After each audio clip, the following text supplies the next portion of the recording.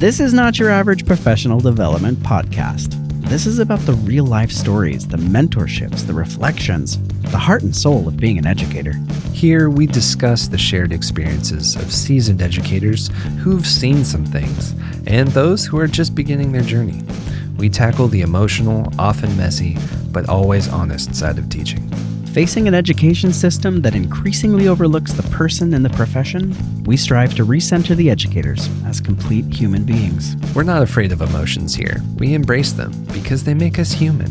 We discuss good pedagogy, we model, and we engage in deep, heartfelt conversations that you would typically only have with your teacher bestie. So whether you're an old veteran at teaching Or just got the keys to your first classroom, join us as we build a community that cares about the human in every educator.